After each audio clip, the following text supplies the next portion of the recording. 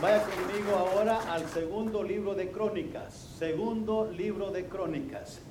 Allí lo tiene ya en sus notas. Y mire lo que dice el verso 1, específicamente el verso 1, que es donde quiero enfatizarnos hoy. Dice el segundo libro de Crónicas, capítulo 14.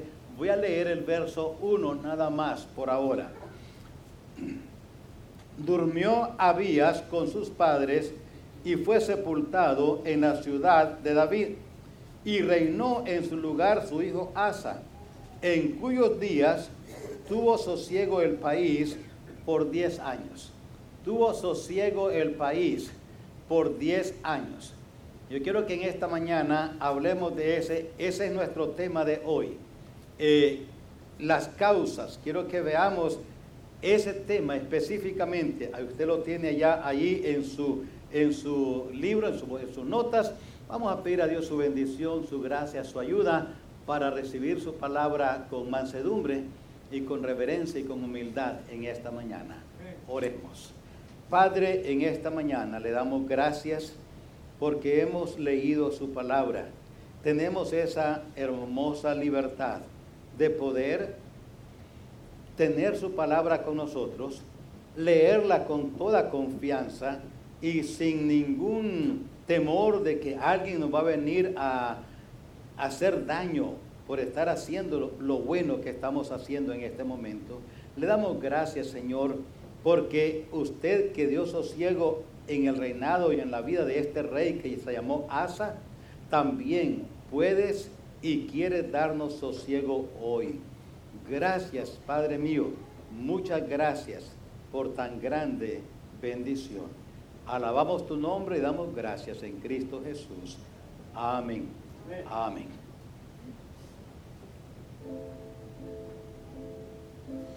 Through the eyes of man, it seems there's so much we have lost. As we look down the road where the prodigals have walked, one by one the enemies whisper lies and let them up as slaves.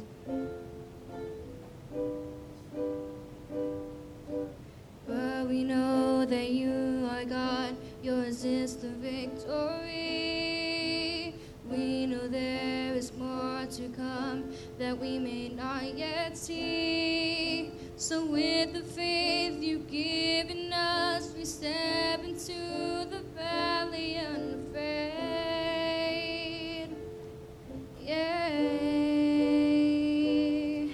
So we call out our dry bones, come alive, come alive. We call out our dead hearts, come alive, come alive.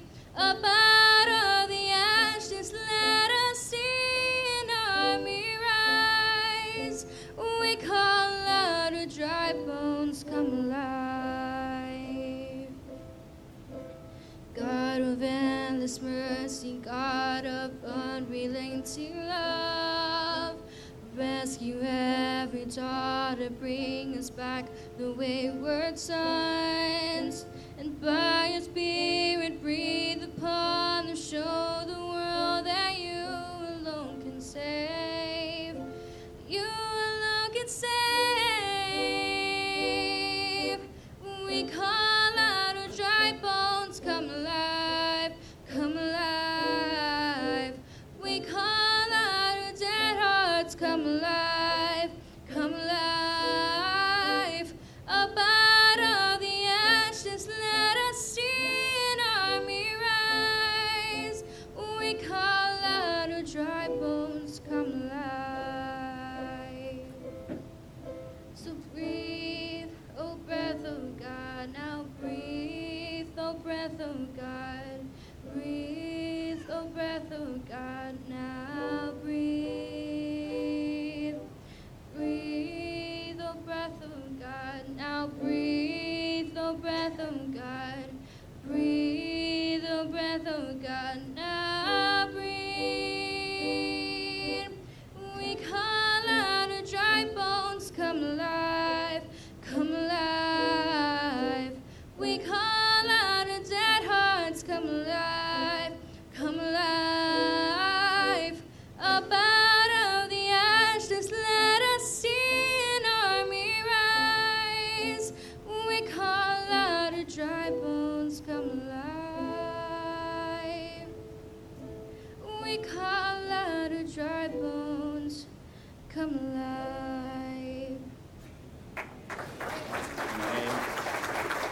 Tía Alejandra, gracias, Dios te bendiga. Hermoso mensaje. Ya me supongo todos tienen ya sus notas, todos estamos listos. Queremos juntos ir otra vez al pasaje que ya dijimos antes, segundo el libro de Crónicas, para ver allí y aprender esta frase. Capta nuestra atención. En sus días hubo sosiego. Sosiego. Sosiego es una condición de tranquilidad, una condición de quietud, serenidad, reposo, calma, descanso, paz. A veces la he oído la frase de madres que están como un poquito alteradas porque el hijo anda muy alterado, corriendo para ahí y para acá, y le dicen: muchacho, asosiégate, asosiégate, ya. Y es como que están pidiéndole que deje de correr o que deje de brincar, que deje de andar así como está, muy enérgico. Le piden que se sosiegue, que se sosiegue. Usted nunca le ha dicho a nadie: sosiégate. Lo hemos usado mucho esto. Y ¿qué estamos diciendo con eso? Algo captamos, algo no. Le decimos que se sosiegue porque anda un poco agitado, intranquilo, inquieto. Anda en desasosiego. Anda así, en un ajetreo, para allá y para acá. No está quieto. Por eso le decimos: ya, asosiégate, cálmate, sosiégate, quédate tranquilo un poco. Aquí dice el verso 2 o el verso 1 que este rey que se llamaba Asa, Dios le dio 10 años de sosiego. Ahora, reinó 41 años, pero solo 10 estuvo sosiego. Parece que los otros 31 años no fueron de sosiego. No hubo sosiego. Y sí no hubo, y vamos a ver un poquito de esto al final. Pero mi propósito hoy es que pensemos y meditemos sobre esta frase y esta condición: sosiego. Porque puede ser que nosotros andemos buscando sosiego. Vivimos en un mundo muy agitado, muy rápido, muy inquieto. Falta de tranquilidad, calma, descanso. A veces el sosiego es algo interno. No solamente es poder estirarse y reposar allí, así en ese físicamente, pero a veces es inquieto, es adentro, es una inquietud interna, es una actividad, inquietud, desasosiego, intranquilidad adentro, emocional, en el alma. Yo quiero en esta mañana que veamos dos cositas, nada más, dos cosas, para entender un poco lo de sosiego. Aquí nos dice en esta porción las causas del sosiego. O sea, cuándo viene y cómo viene el sosiego. Yo quiero que oigamos esto y aprendamos, porque si nosotros no necesitamos sosiego, probablemente usted conoce a alguien que necesita sosiego.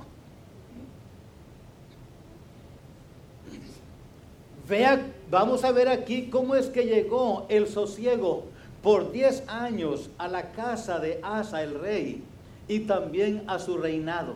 ¿Cómo es que llegó por 10 años? Primero dice el verso 2: e hizo Asa lo bueno y lo recto ante los ojos de Jehová su Dios. Hizo, dice aquí, lo recto, lo bueno y lo recto ante los ojos de Jehová su Dios. Vemos aquí primero que como causa del sosiego encontramos que hubo en el rey un deseo para hacer lo bueno y lo recto según Dios. Hubo en él un deseo. No creo que lo hizo sin deseo. Dice ahí, hizo lo bueno y lo recto ante los ojos de Jehová. De alguna manera, él tuvo el deseo para hacer lo bueno y lo recto.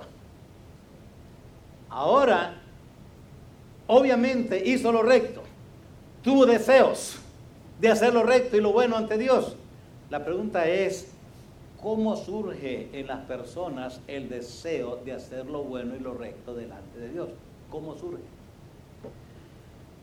¿Cómo llegamos a esa condición de hacer o de esa acción de hacer lo bueno y lo recto ante Dios? Creo que les di allí en sus notas dos cositas, creo yo. Surge por conocer el testimonio de lo que Dios ha hecho en otros. Surge por conocer el testimonio de lo que Dios ha hecho en otros. Si usted va allí al capítulo 13 del mismo libro y el verso 13, usted va a ver allí lo que Dios hizo con Abías, rey de Judá, que era el padre de Asa. Note lo que hizo, ahí está en el 13. Pero Jeroboam hizo tender una emboscada para venir a ellos por la espalda. Y estando así delante de ellos, la emboscada estaba a espaldas de Judá. Y cuando miró Judá, he aquí que tenía batalla por delante y a las espaldas. Por lo que clamaron a Jehová, y los sacerdotes tocaron las trompetas. Entonces los de Judá gritaron con fuerza.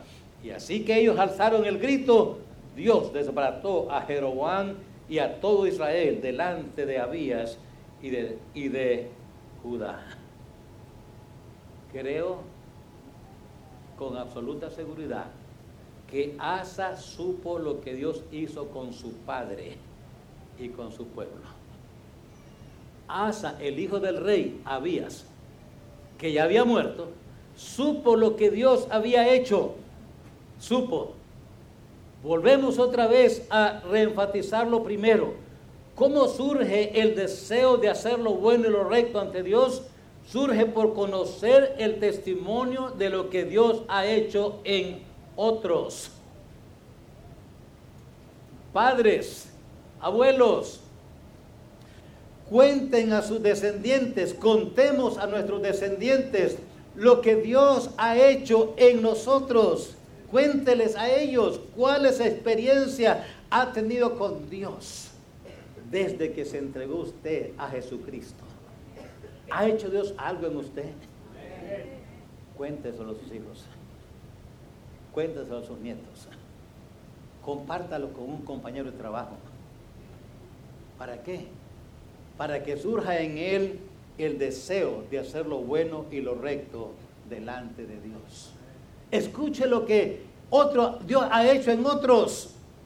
Cómo Dios ha manifestado su poder en otras personas, en otros creyentes, en otros fieles. No solamente eso, les dije allí que surge por comparar el presente con Dios con el presente sin Dios. Surge que el deseo de hacer lo bueno y lo recto según Dios surge por comparar el presente con Dios con el presente sin Dios. Note el capítulo 13 y el verso 4.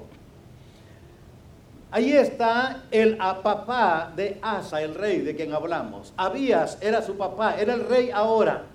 Vino el otro rey, Jeroboam, a hacerle guerra.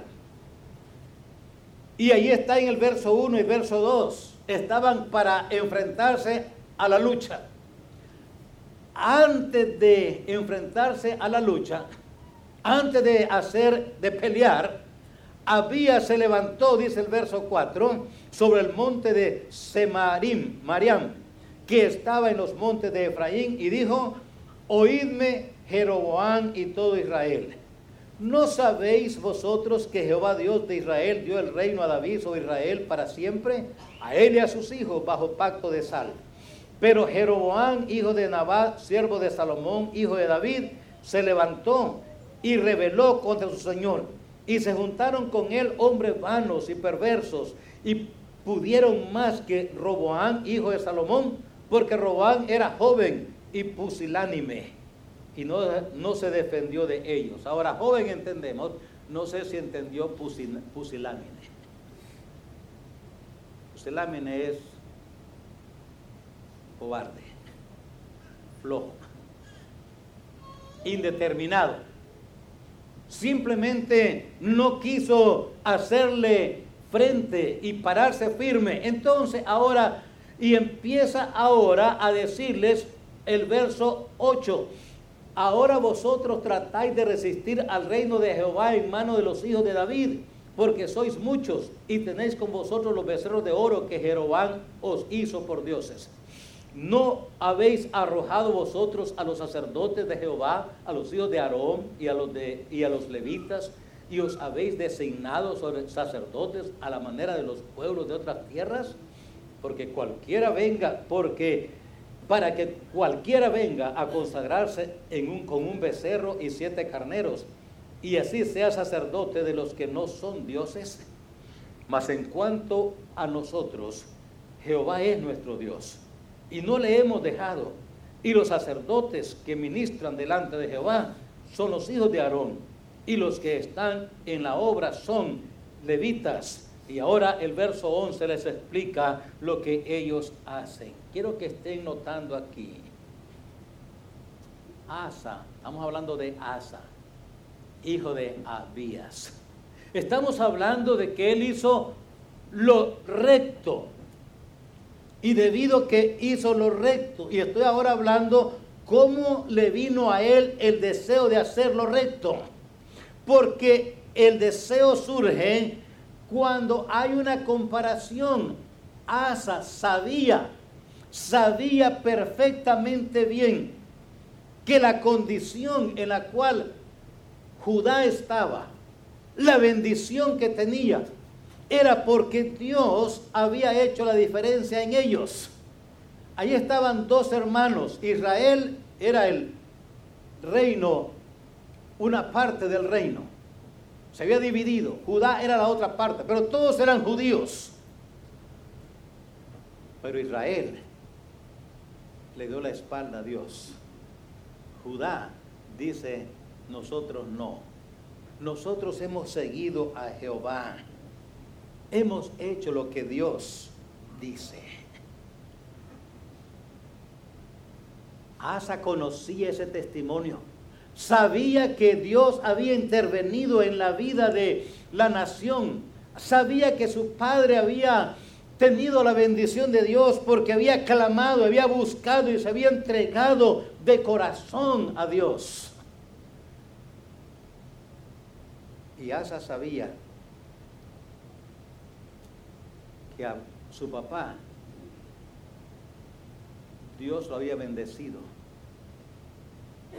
mientras que a los otros reyes de Israel Dios no les dio su bendición.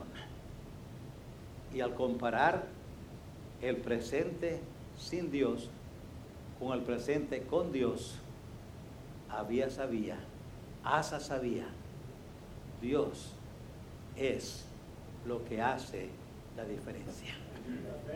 Y decidió entonces hacer lo bueno y lo recto según Dios. Permítame decirle, queridos oyentes, que usted y yo tenemos una gran oportunidad de compartir con otros, especialmente nuestros descendientes, y hacerles saber a ellos que lo que tenemos y lo que somos no lo hemos logrado porque nosotros hemos sido más capaces que otros.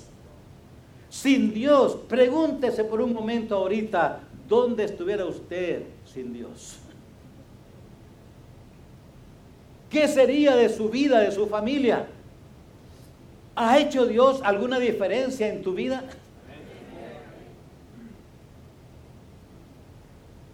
Hermanos, Es bueno y necesario, y muy necesario, que nosotros como creyentes, hijos de Dios, como hijos de Dios, y estoy hablando aquí específicamente a aquellos que nos hemos entregado ya a Jesucristo, que Jesucristo es nuestro Salvador, que sabemos con seguridad, que recordamos con claridad dónde, cuándo, cómo nos entregamos al Señor, que está bien claro en nuestra mente y en nuestro corazón la seguridad que Jesucristo es nuestro Salvador y que si Él viene y nos lleva en el rapto, vamos con Él, y si nos morimos, vamos a la presencia de Dios. Estoy hablando con usted que ya se entregó a Cristo como su Salvador personal. Escúcheme bien, con usted quiero dirigirme esto. Si tiene la costumbre de quejarse,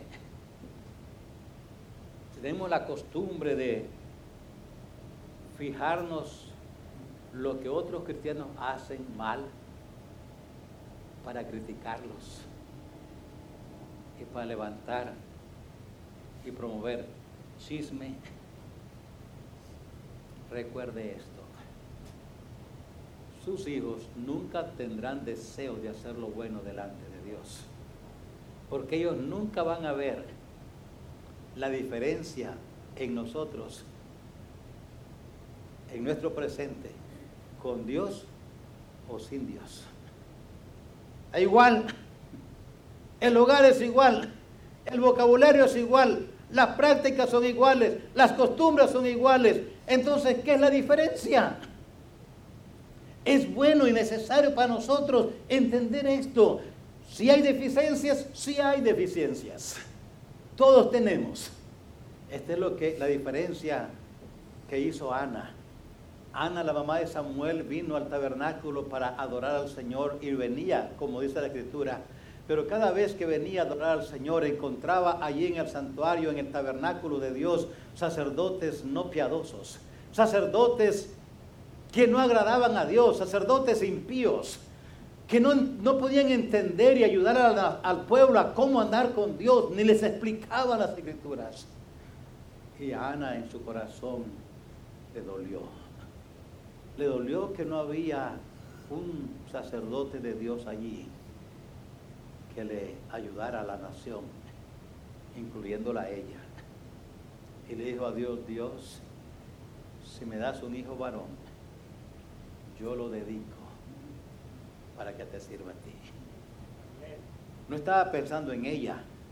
Ella no tenía hijos, pero no estaba pensando en ella cuando pidió un hijo. Estaba pensando en el pueblo. Estaba pensando en Dios. Estaba pensando en la necesidad que había en el pueblo, y no había ni un solo sacerdote piadoso que enseñara a la nación los caminos de Dios, los preceptos de Dios, y los guiara por el camino de Dios. ¿Sabe qué sucedió? Dios le dio un hijo que llegó a ser después un juez, un sacerdote y un profeta. Los tres oficios los tuvo Samuel. Hermanos, mire, cuando compartimos lo que Dios ha hecho en nosotros, cuando compartimos lo que Dios ha hecho en nosotros, y esto, cuando lo hacemos, hermanos, surge en otros el deseo de hacer lo bueno y recto delante de Dios. Surge. Yo creo firmemente que una de las crisis que hay en las familias cristianas hoy en día, y por la razón que sus hijos no quieren buscar a Dios y no tienen interés ni deseo de hacer lo bueno delante de Dios, ¿sabe qué es? Que les hemos inculcado religión, pero no una relación con Dios. Los hemos traído a la iglesia y chimuelos.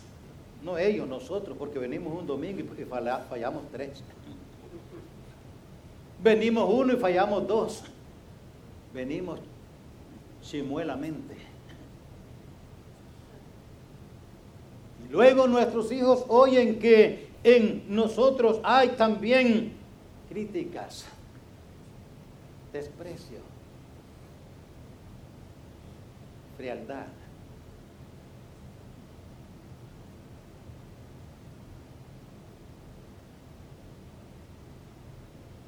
luego decimos, ¿por qué mis hijos no temen a Dios? ¿Por qué no hay el deseo de hacer lo recto en sus corazones? Y luego decimos, culpa del pastor de jóvenes, culpa del pastor, culpa del hermano fulano y fulano, pues ya ves, culpa de esta muchacha impía, y es miembro de la iglesia, pero, hermanos, ¿sabe por qué? Nuestros hijos no tienen el deseo de hacer lo bueno y lo recto delante de Dios, porque no han oído un testimonio de lo que Dios ha hecho en nosotros, porque no han oído qué sería nuestro presente sin Dios y qué es con Dios. Cuando vaya por la calle, cuando vea noticias, cuando oiga de problemas en la vida de otros, dígale a sus hijos, hijos, si no fuera por la gracia de Dios, yo sería esa persona. Si no fuera porque Dios me sacó de ese mundo donde andaba perdido, sin Dios, sin fin, sin esperanza, hundido, y dígale, yo era esto, y era esto, y era esto.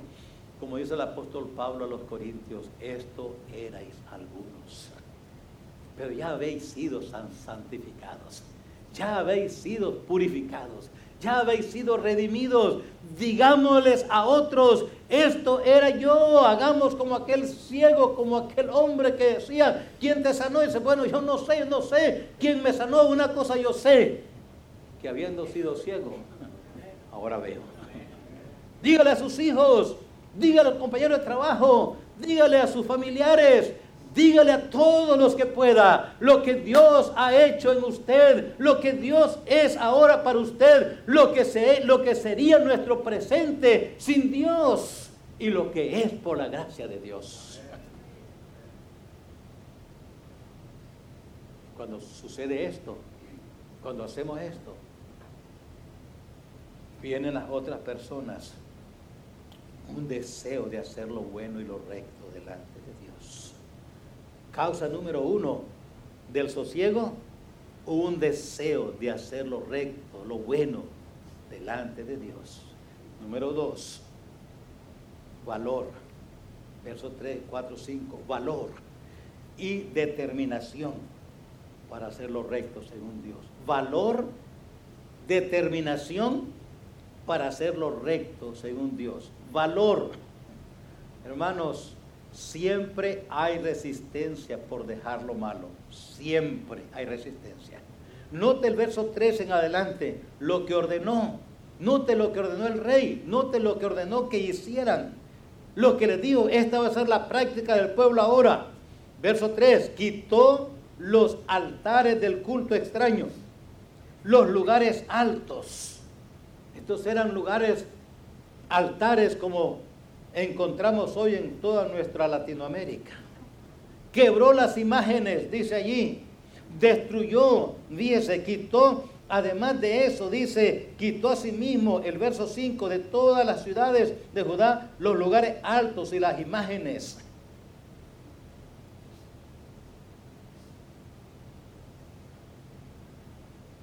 Hermanos,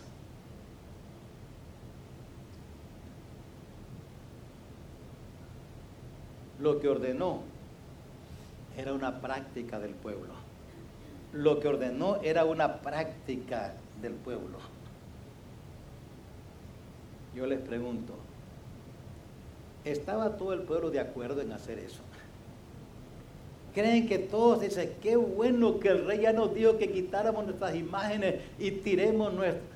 ¿Creen que todos estaban así o habrían unos que no querían? Había muchos que no querían. Recuerde lo que le estoy diciendo. Recuerde, siempre hay resistencia para dejar lo malo. Dejar lo malo no es una cosa fácil. Si alguien dice, no, nomás entro a la iglesia y salgo, y entro sucio y salgo limpio. Sí, es verdad, la sangre de Cristo nos limpia de una sola vez cuando nos entregamos. Pero luego empieza la lucha para dejar lo malo. Empieza la lucha interna. El rey había dado una orden. Y ahora algunos decían, ¿y por qué voy a quebrar yo mi estatua? ¿Por qué voy a botar esto? ¿Por qué? Note en el verso 4, ordenó sustituir malos patrones de vida por buenos. Y les digo que sustituir malos patrones de vida por buenos es difícil. Note lo que les dijo que hicieran, verso 4, y mandó a Judá que buscase a Jehová, el Dios de sus padres, y pusiese por obra la ley y sus mandamientos. Dos cosas le mandó, dos cosas dice ahí que le mandó. Que buscasen a Jehová, el Dios de sus padres. ¿Qué es lo que les mandó? Que pusieran a Dios en primer lugar en su vida. Primero, hay que poner a Dios en primer lugar en nuestra vida. Les dijo, no confíen en ídolos, no adoren a ídolos, no les sirvan a ídolos. Pero en vez de hacer esto, le dijo él, confíen en Jehová, adoren a Jehová, sirvan a Jehová, el Dios de Israel. ¿Sabe qué les dijo? Sepárense de lo malo y conságrense a Dios. Hermanos, separación y consagración van juntos. De nada sirve que digamos, ya no voy a hacer esto que es malo, y en sustitución de lo malo que dejamos de hacer, ¿qué es lo bueno que vamos a hacer?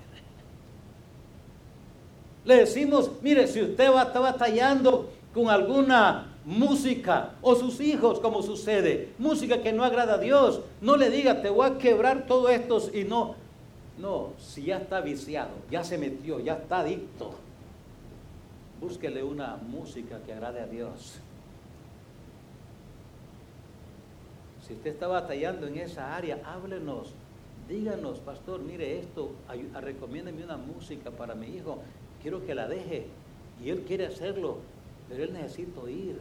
Usted no le puede quitar la música después que está adicto. Dice, ya no. Dios quiere que nos apartemos de lo malo, pero que sustituyamos lo malo con lo bueno. Busquemos qué vamos a hacer aquí. Les dijo, no hay que servir más a los ídolos, pero sirvan a Dios. Sirvan a Jehová, Dios de nuestros padres. Note lo que les dijo que pusiesen por obra, así dice allí, y a Jehová, el Dios de sus padres, y pusiesen por obra la ley y sus mandamientos. ¿Qué les dijo? Dejen de ser profesantes y conviértanse en practicantes. ¿O no? Es lo que le está diciendo. Que pusiesen por obra la ley y sus mandamientos. ¿Y cómo pongo por obra la ley de Dios y sus mandamientos? ¿Cómo? Practicándolos. Hermanos, queridos oyentes, es fácil ser profesante. Lo que cuesta es ser practicante.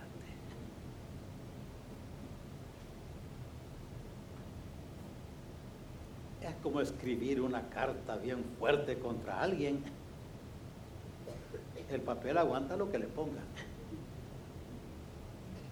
pero decírselo cara a cara, esa es otra cosa. No es lo mismo verla venir que platicar con ella.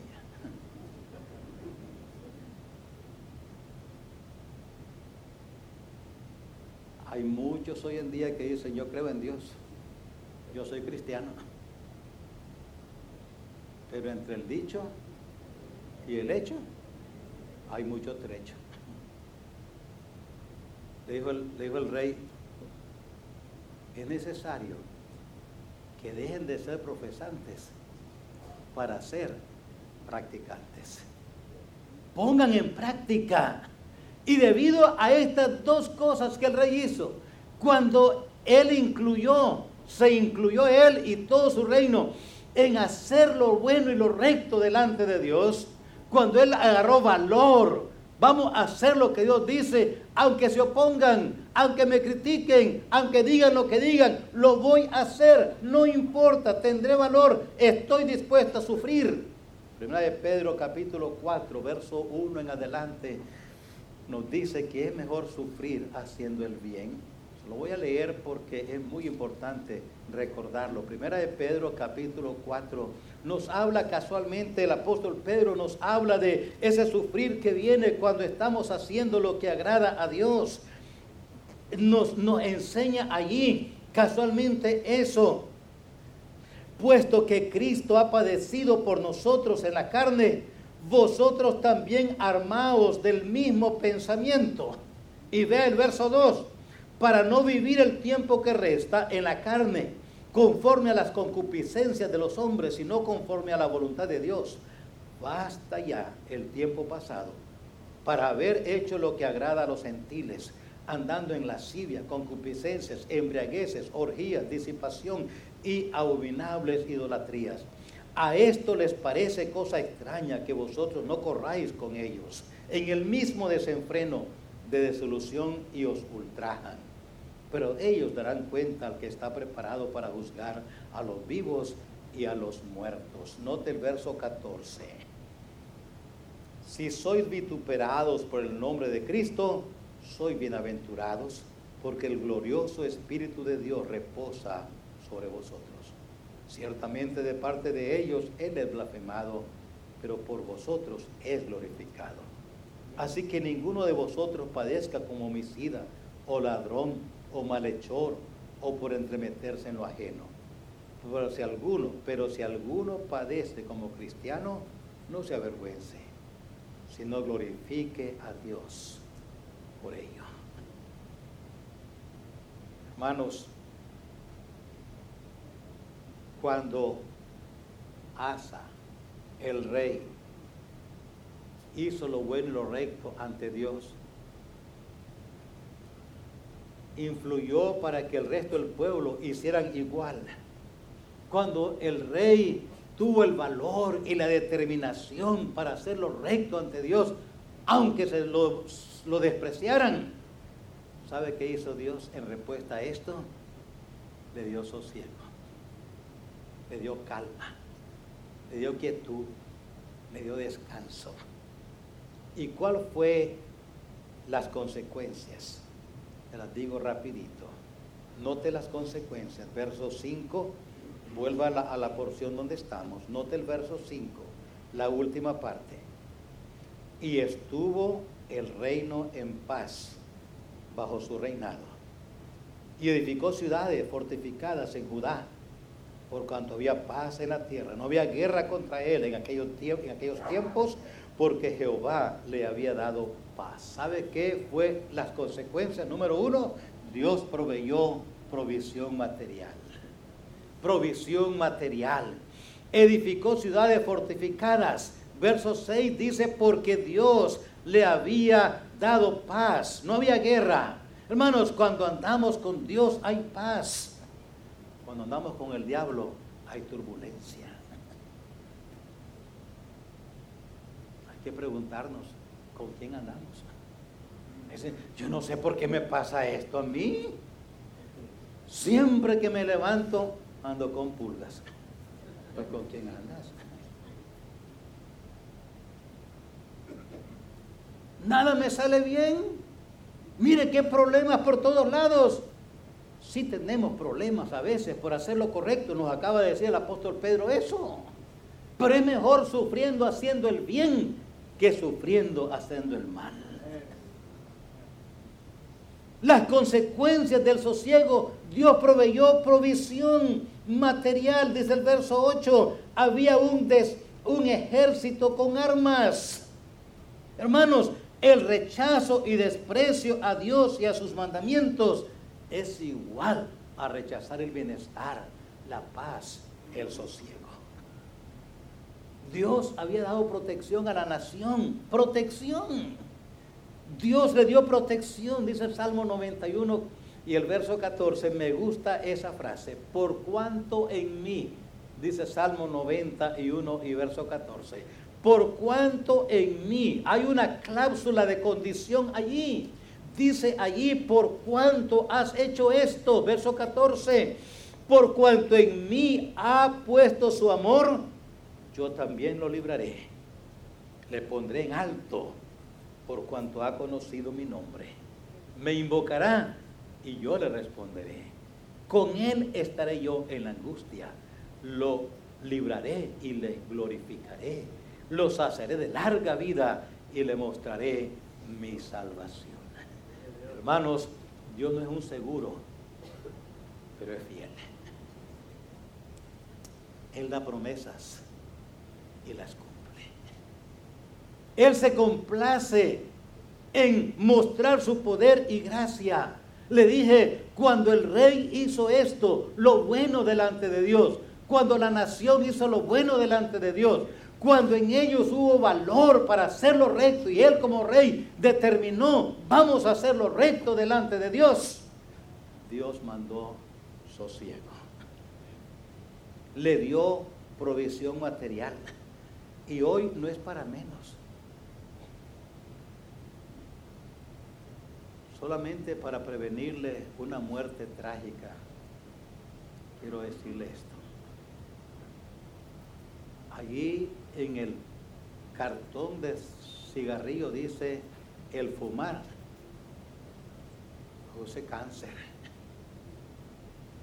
Y le deben de añadir allí, y también pobreza. Sí, deben de añadirle, faltó eso. Porque ¿cuánto vale el paquetito? No vale una peseta. Y si alguien se fuma 10 al mes, y hay quien, eso es una semana. 10 al mes son casi $40. Y esa es una cuota, es una buena comida. El licor no es barato. La cerveza no es barata. Y aquel que se toma 6 y es un pack y no lo consigue por una peseta. Y si te tomas 10 en el mes, estoy hablando que las consecuencias, cuando hay sosiego, hay prosperidad material. Ahora el dinero nos rinde más. Ahora tenemos con qué convivir más. Antes gastamos eso en una sentada y se quedaba allí sin nada. Mire, hay tanto en que a veces mal usamos los recursos que Dios nos da. Piensen que lo va a usar bien. Hay consecuencias, hay sosiego, hay provisión. ¿Y qué más? Dice verso 9, 10, 11 y 12. Dios proveyó protección física. Dice allí, Dios deshizo al enemigo. Vuelva a la porción.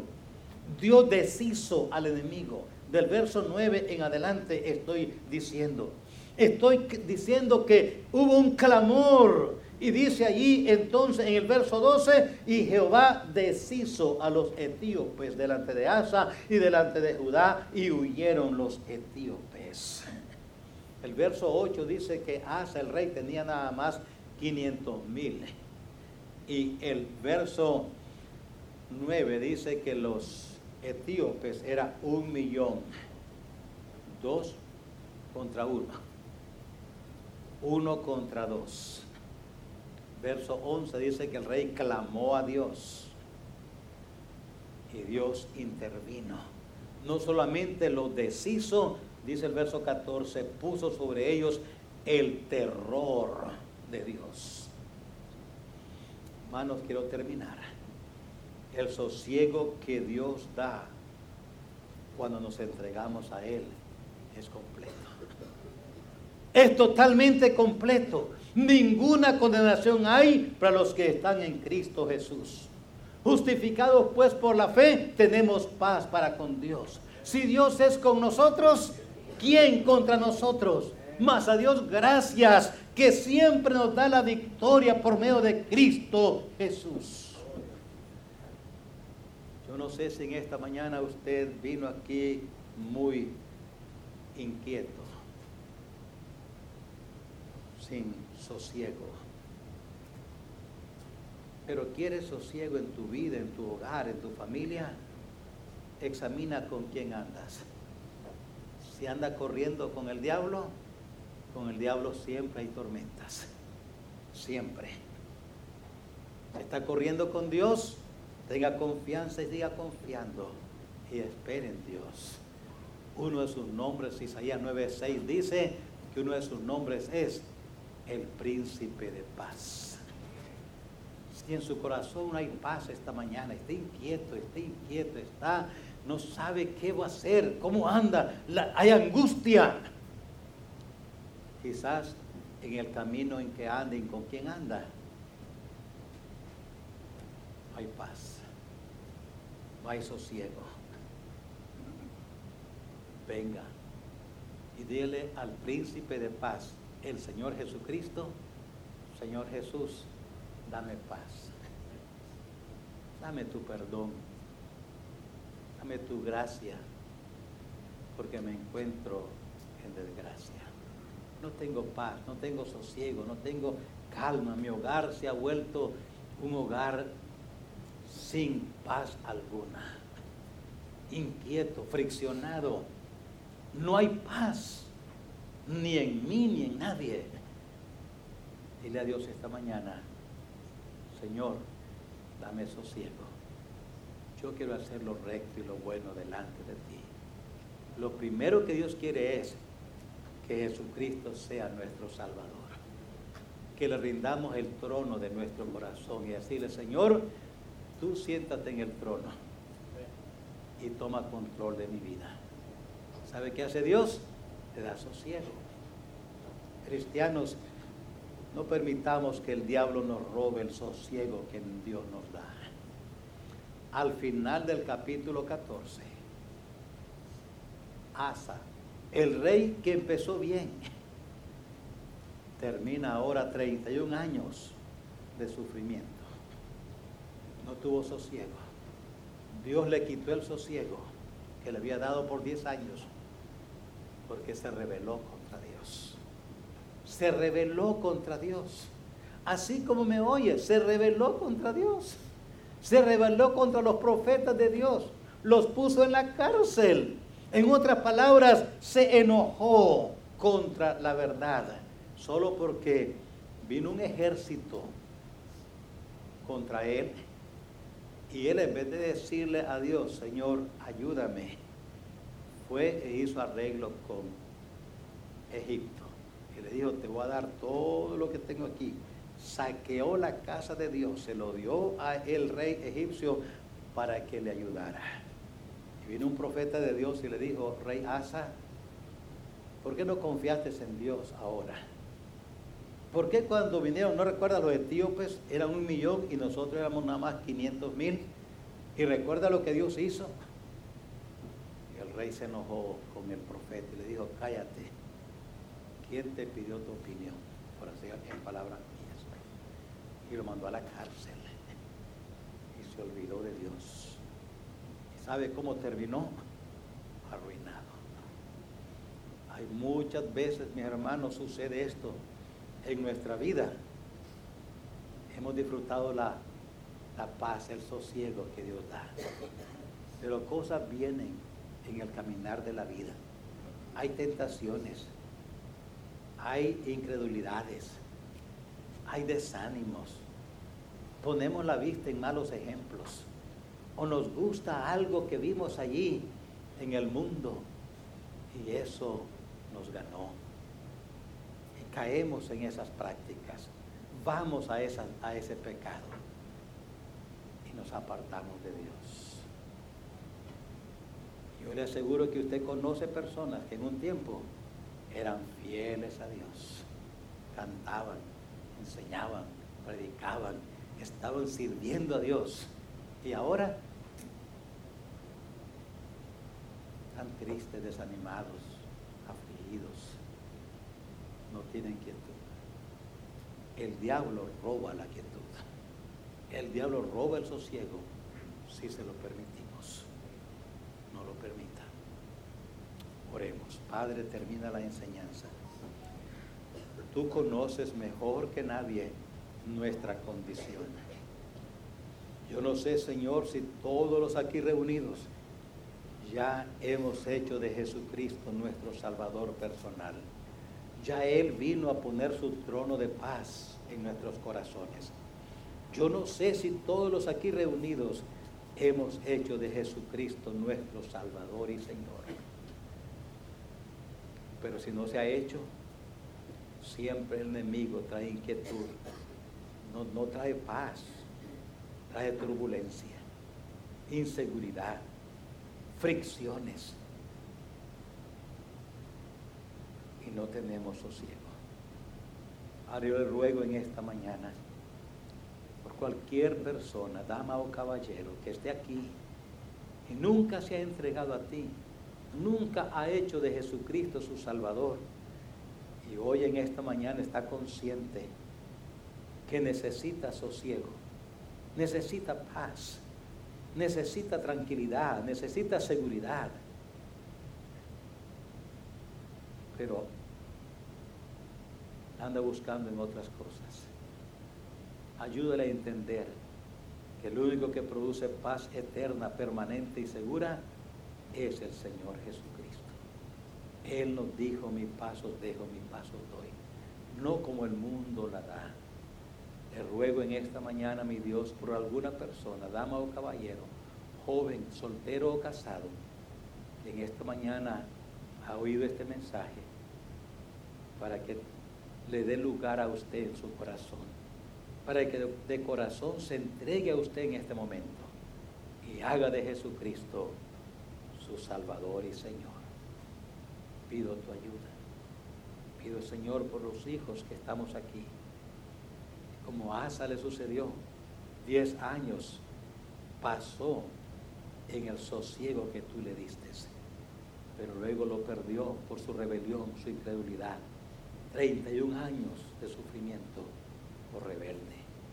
Padre, le ruego su gracia en esta mañana para cada uno que la necesitamos siempre. Mientras oramos, habrán damas, caballeros que dicen: pastor, yo nunca me he entregado a Cristo. Nunca me he entregado a Cristo, nunca. Y yo necesito que en verdad Jesucristo traiga paz a mi alma. Yo quiero estar seguro que Él es mi Salvador, que cuando yo muera voy al cielo, que estoy seguro de esto. Pastor, ore por mí. En esta mañana me entrego a Cristo. Ore por mí, ore. ¿Me permite ver dónde estás para orar por ti? Nomás hágame una señita con tu mano y dice: pastor, aquí estoy. Este soy yo, esta soy yo, ore por mí. Ore por mí, pastor. ¿Hay alguna persona por allá? Dios le bendiga, dama. Puede bajar su mano, gloria al Señor. Allá un caballero, gloria al Señor, gloria a Dios. Bendito el nombre de nuestro Dios. Una dama aquí también, gloria al Señor. Puede bajar su mano, gloria al Señor. Habrá otra persona más que dice: ore por mí, pastor, ore por mí. Yo necesito ese Salvador de paz, ese príncipe de paz. Ore por mí, pastor. ¿Habrá otra persona más? Antes de hacer otra invitación, ¿habrá otra persona más? Hay un niño aquí, gloria a Dios. Un caballero también, gloria a Dios. Bendito el nombre de Dios. Puede bajar su mano. Los sugieres han visto esto. Si usted está orando allí, está pidiendo a Dios su ayuda, hoy vamos a ayudarle. Hoy vamos a ayudarle. Hay damas, hay caballeros que quieren ayudarle y ahorita van a pedir que vaya con usted. Aquí hay personas. Si usted está ahí, nos ponemos de pie. Así seguimos orando, pero de pie ahora. Seguimos orando, pero de pie ahora. Seguimos clamando a Dios. Seguimos clamando a Dios. Y mientras tanto, usted que levantó su mano, ahorita voy a orar por usted. Y también hay personas que van a ayudarle. Si es una dama, ahí van a haber damas que le van a ayudar. Padre, en esta mañana usted conoce las personas que levantaron sus manos diciendo de corazón: yo quiero que Jesucristo me salve, que Jesucristo sea mi Salvador. Padre, le ruego por estas personas. Han habido damas, han habido caballeros, han habido niños. Oh Señor, le suplico de su gracia en este momento, para que en el corazón de estas personas, damas y caballeros, jóvenes y niños, haya claridad y entendimiento de la decisión que en este momento están haciendo. Te ruego, Señor, por los consejeros que están ahora mismo hablando con estas personas. Ayúdales, oh Señor, ayúdales. Mientras oramos, tal vez hay creyentes aquí, hijos de Dios, que dice: pastor, ore por mí. Mi vida no es lo que debe ser. Dios conoce la verdad. Hay turbulencia a veces en mi vida. Yo sé que no ando bien. Yo sé que no estoy bien. Ore por mí, pastor. Que Dios me ayude. Que Dios me ayude. Dios me le bendiga. Ya veo una mano. Puede bajarla. Otra mano. 2, 3. Gloria a Dios. 4, 5, 6. Mano. Dios le bendiga. Amén. Amén. Amén. Amén. Gloria a Dios. Gloria al Señor. Puede bajar su mano. Gracias, gracias. Dios le bendiga, Dios le ayude. Dios haga su obra en usted en esta mañana. Dios quiere en verdad ayudarnos. Dios quiere en verdad ayudarnos. Padre, yo le ruego por las personas que levantaron sus manos. Somos hijos suyos, pero que necesitamos de su gracia. Necesitamos de su ayuda. Necesitamos de su intervención. Oh Señor, ayúdanos. Le ruego su gracia, su ayuda sobre cada uno que hemos levantado sus manos. Cada uno que levantó su mano diciendo, Señor, ayúdame. Yo quiero hacer lo bueno. Yo quiero hacer lo recto delante de Dios. Yo quiero tener el valor para hacer lo que Dios diga, aunque se burlen de mí, aunque me desprecien. Porque yo quiero sosiego en mi vida. Yo quiero sosiego en mi vida. Yo quiero sosiego en mi familia, en mi matrimonio, en mis hijos, en mis hijas. Padre, concede el deseo conforme sea el clamor sincero de tus hijos esta mañana. En Cristo Jesús. Amén. Amén. Así de pie, hermano.